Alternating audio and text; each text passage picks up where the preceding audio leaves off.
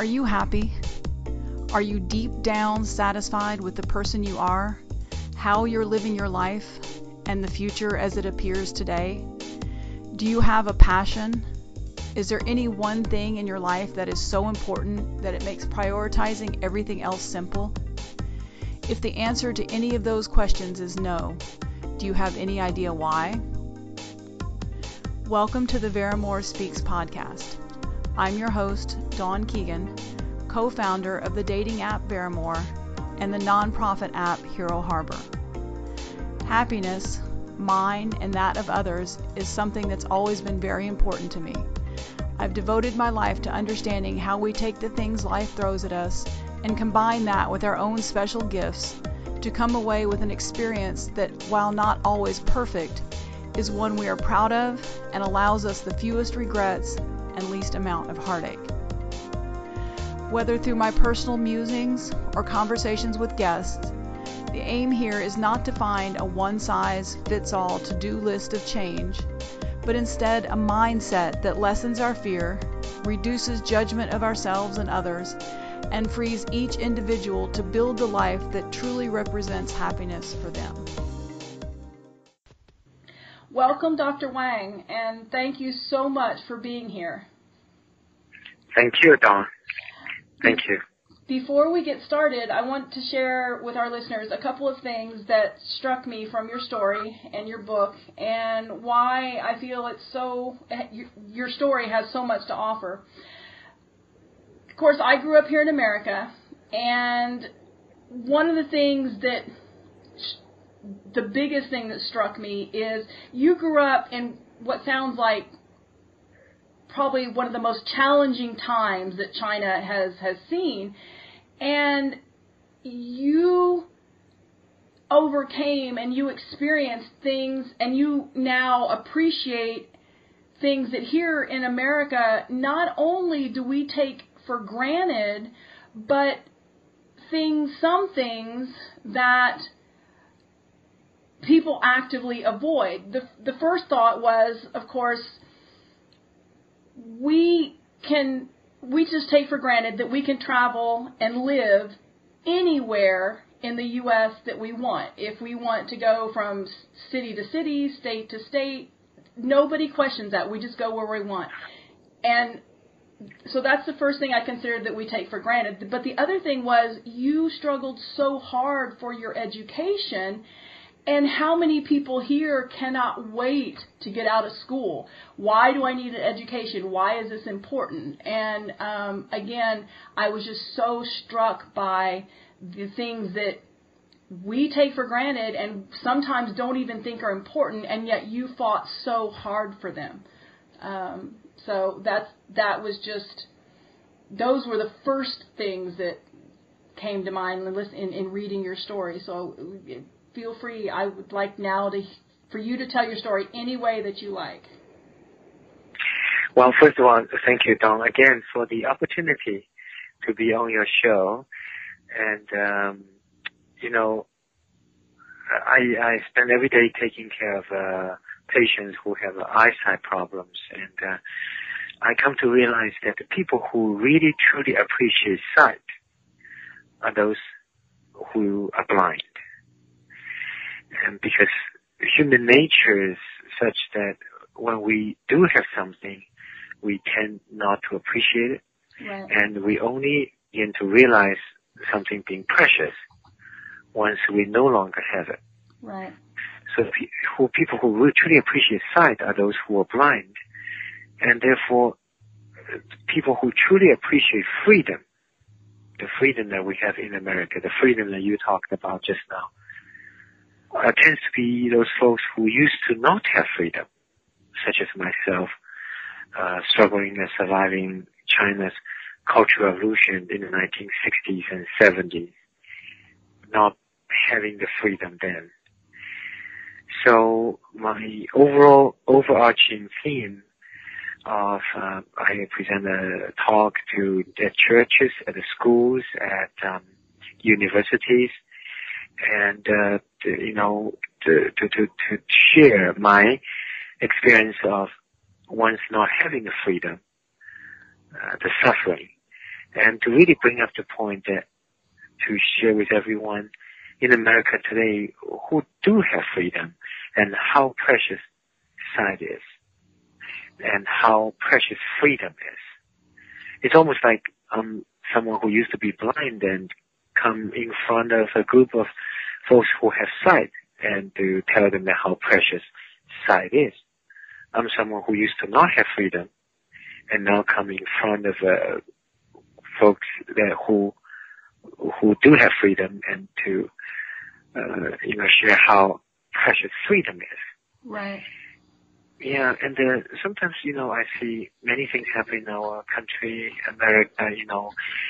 Some students are not as motivated, want to work hard, and some taking for granted the things happen in their lives, and even including some people didn't grow up with the right circumstance, the difficulty, and they just hold grudges and they become negative and doesn't want to try anymore, just want to give up. And I want to say to all of these students that I used to suffer. I used to come from having nothing.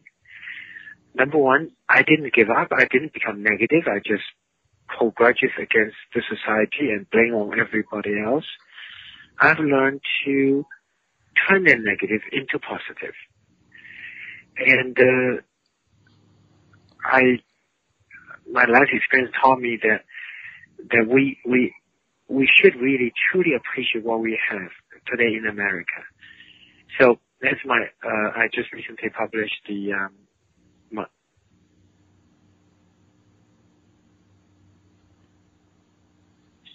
autobiography, From Darkness to Sight. Mm-hmm. And the point of that book is to encourage young people today to read my life stories, to feel the pain and suffering of another youngster who at another time who had so much less, who have so much less but yet have suffered so much more. Right. And who at the teenage years was thrown to the bottom of society, losing everything. And fought against that, came to this country with only $50, who didn't become a negative human being, didn't stop blaming everybody else, but remain positive, remain hopeful, and work hard, and who could still make it.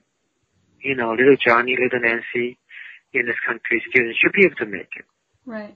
Johnny should realize that he has the freedom to go to school, the freedom to be educated, the freedom that I didn't have in communist China during Cultural Revolution in the 1960s and 1970s, a freedom that's still not available, actually, in so much part of the world, even today. To remember the 15-year-old Pakistan young lady who got shot in the head by Taliban, and all she wanted to do was to go to school. Yeah. What I found was so amazing, and what might be just here we hold education as so important, and prior to this Cultural Revolution in China, and I want to have you, if you don't mind, go back and explain a little bit about that, because it was new to me too. I was not really familiar with it, and I'm just a little younger than you are. I just turned 50, but a lot younger. Here, we value education so much, and it sounds like prior to the Cultural Revolution there, that was the same. I mean, you come from an educated family, and education was valued. But what was so hard to grasp is that during this time that you speak of, and that it was like opposite day. I mean, everything was turned upside down, and Chairman Mao was against education. And so the people you talk about in your book that I believe you said that they were referred to as the ninth class and lower than, anyone who had an education, anyone who was a teacher, a professor, who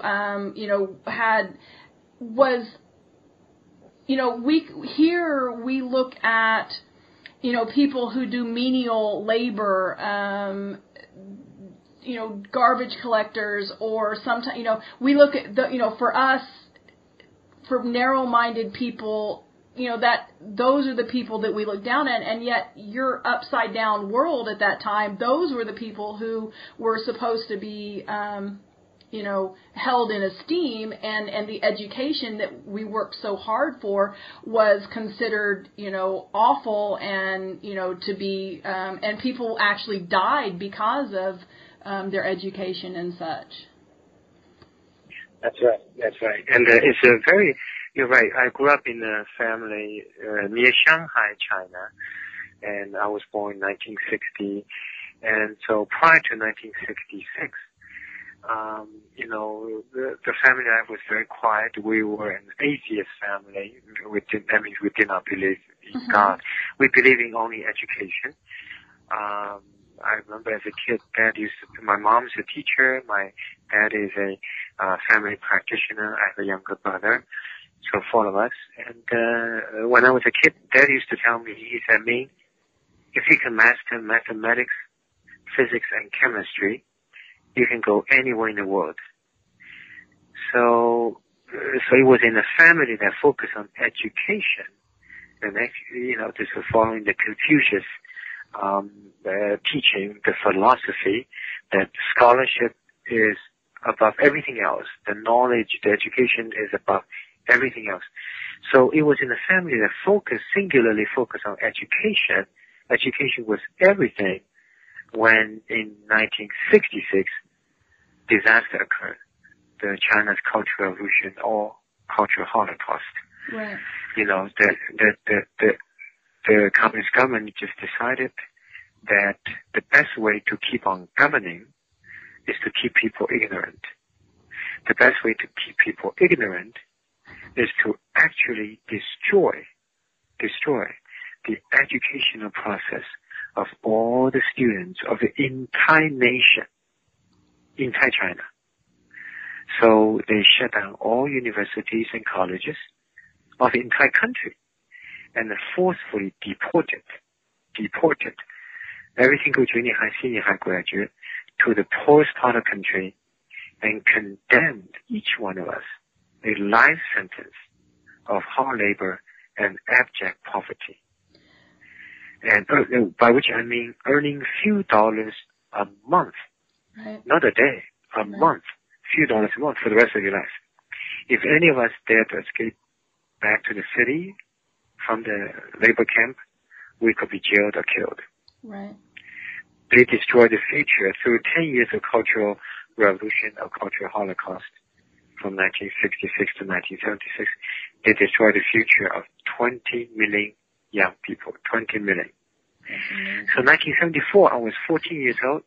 I finished my 9th grade, and I was a straight A student, so I was looking forward to attending 10th grade when one day the deportation order came to my parents' house. An officer arrived at my parents' house and said, "Me, deport." That was it. My education was cut off. In desperation to trying to find a way to avoid the devastating fate of deportation in labor camp,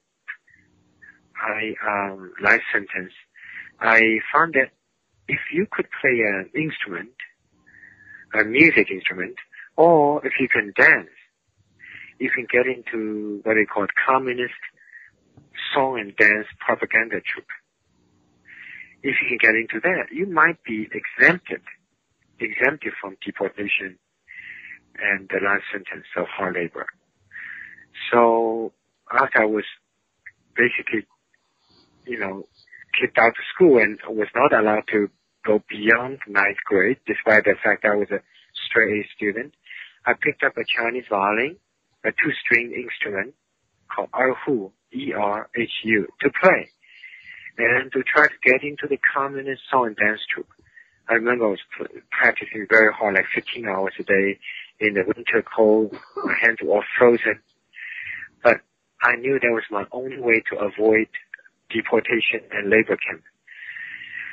And then something very interesting happened that the communist government discovered in the mid-1970s that, hundreds of thousands of youngsters throughout China would start playing some kind of a music instrument. It didn't take the government very long to realize that all these students were learning music instruments with an ulterior motive. Right. Was not for music, but really to avoid government policy of deportation and life sentence of all students.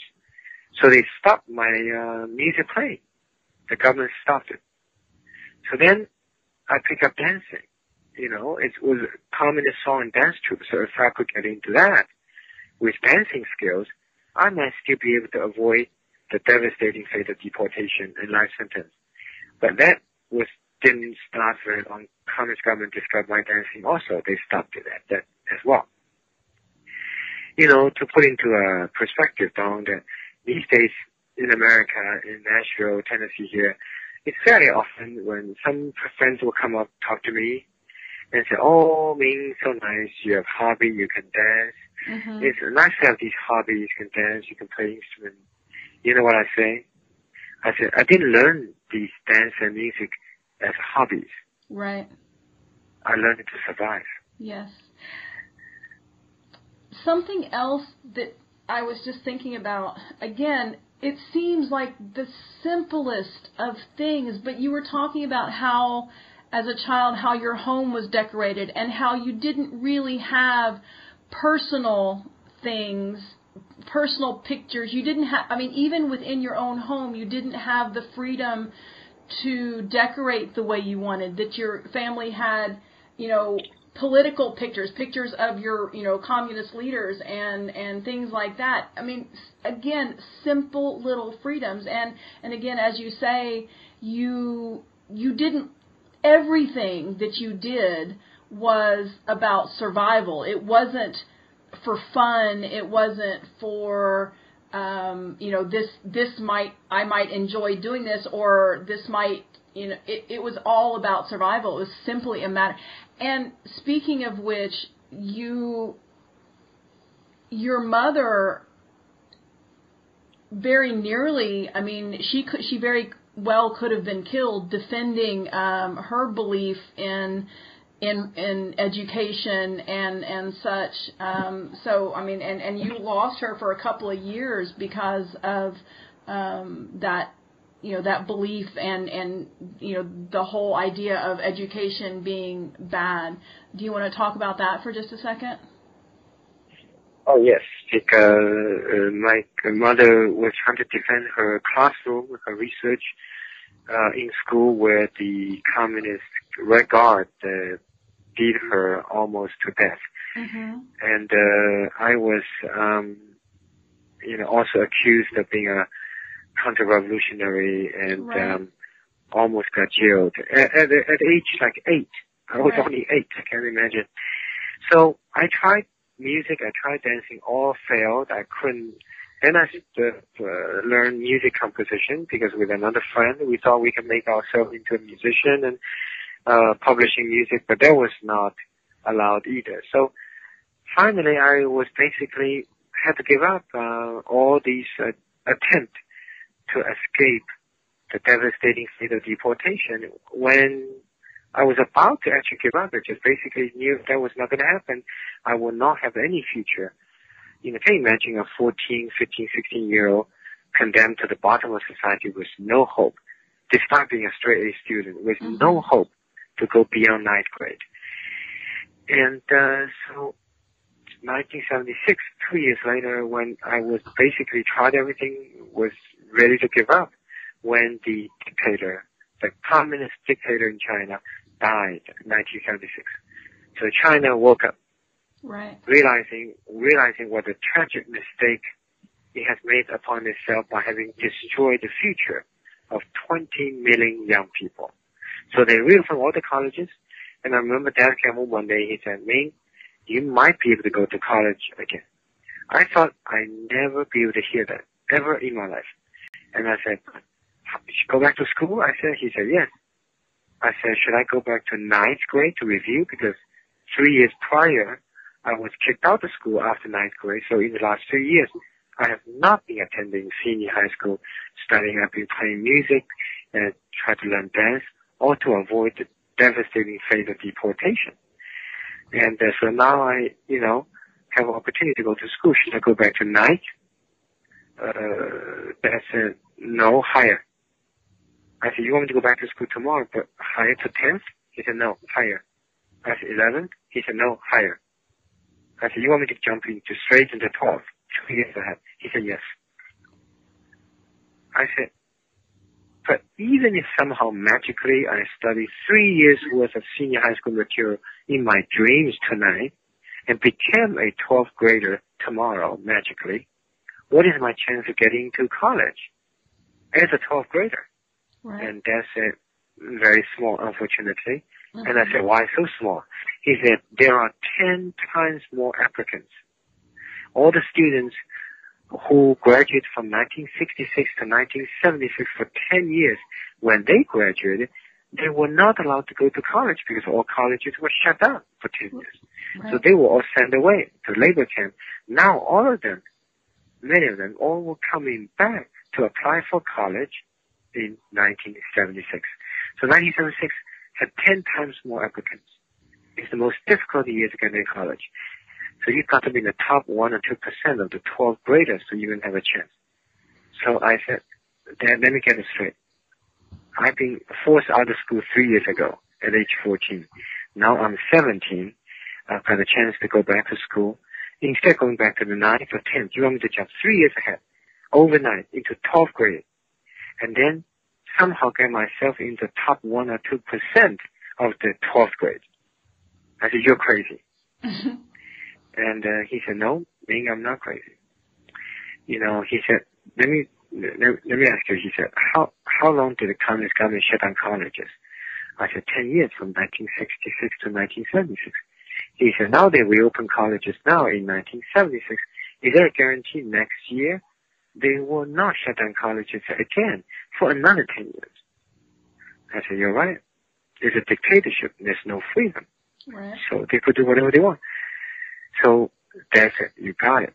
Either you try to get into college right now, this year, or you may never be able to. So I think the point of my Cultural Revolution suffering and surviving story to America today is we have freedom. And sometimes we take for granted. As I said, some students, have lots of stuff, iPhone, iPad, just kind of taking for granted that they have lots of stuff and no longer want to work as hard.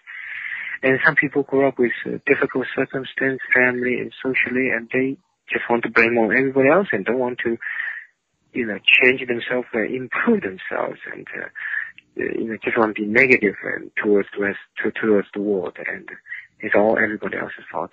And my point here is, that we all need to realize how blessed we are here in America, and how much we need to appreciate what we have, the freedom in America.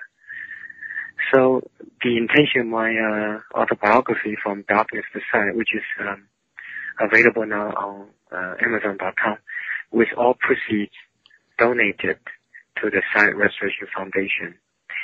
The point of my book is to encourage, especially young people today, to appreciate what they have and work harder in school today. So back to Chicano Cultural Revolution, so I knew that I have to do that. I have to do the impossible. So I remember that I asked Dad, I said, how am I going to do it, even if I try? He said, I'm going to help you. Now, he's a family practitioner, so he basically went to a bunch of teachers, chemistry teacher, physics teacher, math teacher, and every one of them said, please come to our house to tutor our, 17-year-old son, and in exchange, he's going to take care of those teachers and their family medically for life. Right. So that was what he's offered. So one day, all these teachers descended in my parents' house. The math teacher, physics teacher, chemistry, all they're ready to go. We knew we only have a few months. So they drill me very hard. I study so hard, like 19, 20, 21 hours a day. I almost killed myself studying. And I knew I have to listen to these teachers. I have to listen to my parents, because this could be my only opportunity. So finally I was lucky. I barely did get into college, but I did not want to have anything to do with the communist dictator anymore. So in 1982, with $50 borrowed from a visiting American professor, with enough money gathered together from relatives for one-way airplane ticket, I was dropped on National Airport, Washington, D.C. with that $50, with a Chinese English dictionary, knowing no one in this country, but with a big American dream in my heart. So my last 30-some years of work, taking care of my patients to restore their eyesight, my hard work has been based on the appreciation of freedom, appreciation of America. Sometimes friends will come, Ming, why you work so hard? Why you work so hard? You send me an email at 2 or 3 o'clock in the morning. And I said, I work hard because I used to have nothing. Working hard is a privilege for you. It's you didn't think there was a time when you didn't think you would be allowed to do this. So now the other thing too is what you do is so and you say this, you point this out too in your book.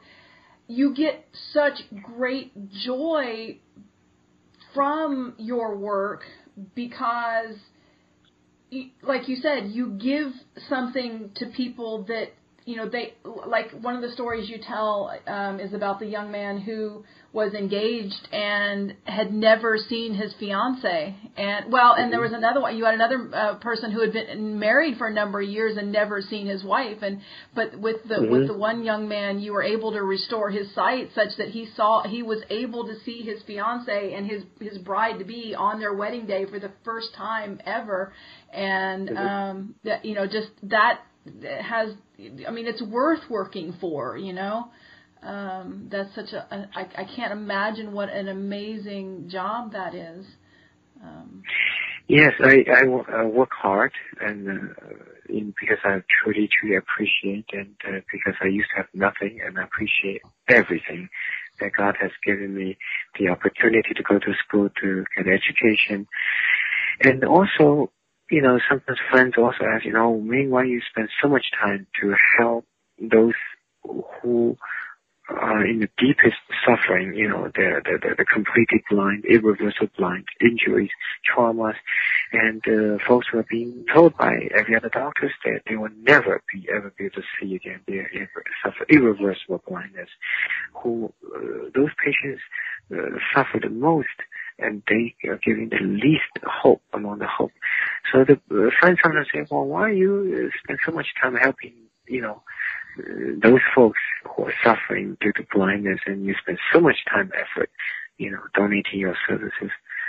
And my answer is that I want to help people who are suffering, like blind orphan children. That's our focus, our foundation. I want to help those folks who are suffering because I used to suffer myself. So is that I can identify myself to people who are in the darkness, in this case, physical darkness, because I was used to be in a state of emotional darkness, losing all freedom. And I want to use what I can, what I've learned, all the blessing I've given in this country, to pull these people out of the darkness into light. And that's the main point of my biography, From Darkness to Sight, is to help people from darkness, whether it's physical darkness or spiritual darkness, to see God's grace, to see how much we need to appreciate what we have in America, and to see that we can help people who are suffering by connecting emotionally with them. What you do is truly, truly amazing, and again, given where you've come from, and it just all of your information. I'm going to have a link to your book and to all the information that you gave me and the story, the background that you have, and the image and stuff. All of that will be on the show notes so that people, because I really want people to read this book. It is a great book. It's really well written, and you really do get your point across about that, that feeling, that experience of appreciation and of working hard, because it's a privilege to work hard, and giving back to to people who because you understand that feeling. So I definitely want I want readers. I really think that the listeners. I encourage you to read this book because it's definitely worth it. Do you have more that you want to tell about your story? Or I don't want to keep you. We've been at this 30 minutes. I don't want to keep you too long because I know you're busy. So it's up to you. Do you have more that you'd like to say? Or yeah, I think just to say one thing, that is, we technology science is so fast developing today, right? iPhone, iPad, all technology transform the way we live. And when science develops so fast, sometimes it can clash with our moral, ethical, faith principles. yes. For example, the stem cell research, the fetal tissue research. On one hand, the treat disease such as macular degeneration, the aging condition, for which the only treatment has to come from the use of young tissue. We have to use some fetal tissue and stem cell. We have to use young tissue to treat older disease. But on the other hand, as a Christian myself, I don't feel right to hurt a baby alive just to help the quality of another life. But yet, what should we do? I mean, if we say no, does it mean that we're going to watch grandma losing sight, become blind, suffering from macular degeneration, an aging condition for which the only treatment for the aging condition is the use of young tissue? So my biography talked extensively about my 20-year journey after I came to America to figure out what is that God wants us to do. Should we or should we not use fetal tissue to advance research to improve the quality of lives? And what do we do when science and technology develop when it clashes with moral, ethical, faith principles? So I didn't want to hurt the baby, but at the same time, I want to help my patients who are blind from injury and trauma, for whom I know the fetal tissue will help, because young people hear much better than older people. So fortunately, I did not give up. I persisted in my research, and I did not want to hurt the baby, but yet I want to help my patients through young tissue research. So finally, fortunately, I did not give up. I persisted. Eventually, I bumped into placenta, the tissue that got discarded after the baby is born. Right. So I started transplanting the placenta, the amniotic membrane, onto injured eyes. And I found that actually can prevent the scar formation. It can restore sight. So I worked on that, as I said, 20-year process, and eventually resulted in 2 U.S. patents and inventions and the development of the world's first amniotic membrane contact lens. So we were very excited to scientifically publish the first paper in the literature. I published 8 textbooks and many scientific papers, including one in the world-renowned journal, Nature. Mm-hmm. And but more importantly to me, it's a validation that God does want us to conduct research. He loves us. He wants us to improve the quality of our lives. And our quality of lives is improved through research. But He wants us to do it in the right way. In this case, amniotic membrane, the placenta, that's what God given us. He wants us to use that. So using amniotic membrane contact lens, put that on older patients' eyes, enable them to heal like a young person. It's a way to do fetal research without touching the baby, without hurting a life. So my point to my amniotic membrane journey, 20-year journey, which you talk about, detail in my biography, it's a testament that science and faith are friends. They're not foes. They can work together. We can guide the science with faith. We can make two work together synergistically, result into 1 + 1 being more than 2, not equal to 2, but more than 2. Right. Today I see the society, society is too polarized. The science camp, they don't want to have any belief or faith or spirituality. And the faith people, they don't want to study any science. Some of them don't want to find out what's going on with some of the stem cell research. I say, no, the way to do it, the way to advance society is to bring these two camps together. Let's talk to each other. Let's learn from each other. Let's believe. You can be a good mathematician, engineer without knowing God, but you can be a better one if you know God.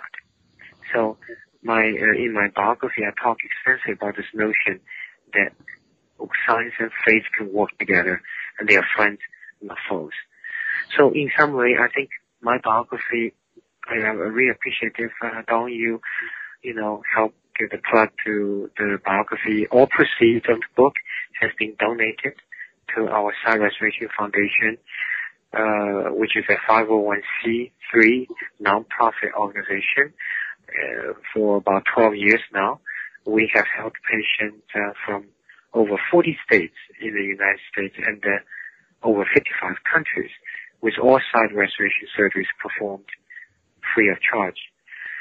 So I appreciate it because the book, all proceeds goes to the foundation to help blind, orphan children, which is our focus, our foundation. That's amazing. And again, the book, the main point are the points are to encourage young people today to work harder in school by appreciating more what they have in school.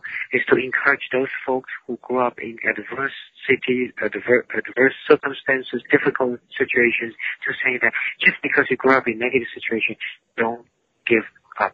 Don't be negative. Don't turn yourself into a negative person. Realize that being positive, there's always hope, no matter how difficult life circumstances is. There's always hope. Don't blame on others. Focus yourself. Improve yourself. And finally, my book talk about, at the end of the day, with a modern society, with science and technology, God wants science and faith to work together rather than against each other. By working together, science and faith, that we can synergistically bring people together and move our society forward productively. What I want to comment one thing on the story that you just told about, because for the purpose of my listeners, and one of the things that I try to get across to them is values are so important. We need to know what our values are, and we need to live according to those values in order that we can be honest and communicate well and have positive relations. But what I love about the story you just told is that, that was your struggle. You had values that, the value of human life like you said, you didn't want to harm an unborn child, but you also wanted to help people that are already here, and you weren't willing to give up either of those. And so even though it took 20 years, which to some people seems like forever, but you just kept at it because both of those things were so important to you, and you wanted to find a way to make them work. And so you just kept at it. No matter, you didn't give up one value or the other. You just kept searching for a solution until you had one. And now you were able to, like you said, to meld both of those and, find a solution for saving the babies and, helping the older people too. And that's what I love, is that you didn't give up either value. You just kept working at it until you solved the problem. And that's what I really want my listeners to understand, is when you know what those values are and you are solid in those values, the solution is there. You just have to keep looking for it. So thank you very much, Dr. Wang, for taking this time to talk to us, and I hope You're welcome. I hope to stay in contact and talk to you again soon. You're welcome, and thank you so much, Dawn, for the opportunity. Okay, you have a wonderful evening. Thank you. Thank you. Bye-bye. Bye-bye. Thank you for spending this time with us. If you enjoyed the content we shared with you, please subscribe, review, and share this show with your friends. Veramore, the dating app, and Hero Harbor, the social connection tool for heroes, are both in the app stores. You can follow us on Instagram, Facebook, and Twitter as Veramore, Veramore_app, or Hero Harbor.